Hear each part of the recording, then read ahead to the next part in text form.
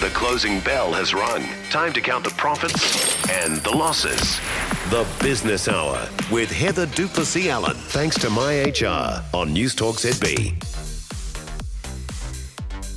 Evening, coming up in the next hour, we're going to be talking to Paul Bloxham about what the RBA might be doing next week. Patrick Smelly will run us through the Auditor General's concerns over Three Waters, and Jamie Mackay will run us through why the government's giving Ngāi Tahu money for farming, 6:07.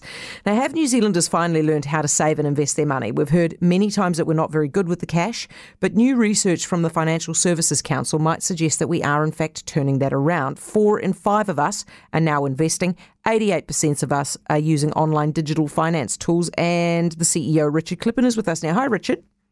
Kia ora, Heather.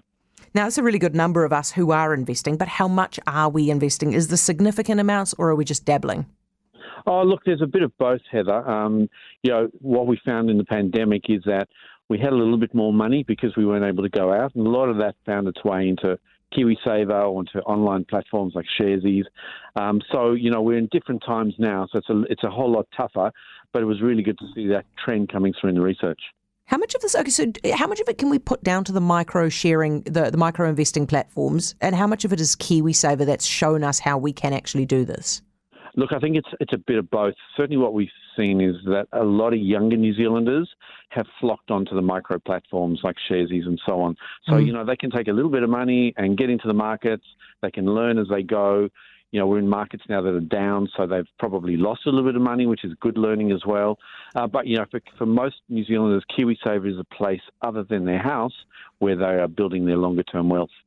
Are we taking risks? Are we being wise? Yeah, so interestingly, the research was, 65% of us now in a tougher market are tending to much more conservative style investments, but the other 34% are still looking for the opportunities, investing a bit more aggressively. And what happens in down markets is, people either look for the opportunities or they flight to safety, and that's totally coming through the research. I find this fascinating. The uptake of sustainable investing is low. 85% of Kiwis either are unaware or unsure if they hold any ESG investments. What do you put that down to? The whole world of investing according to your values is certainly coming through. But there's also a lot of misunderstanding about what that actually means and how to access it and whether the label on the tin is actually correct.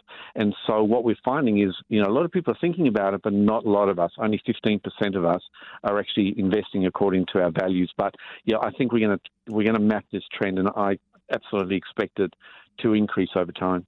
Are you pleased to see the glosses coming off the cryptocurrency? Crypto is interesting. Digital assets, are they going to be a long-term part of the future?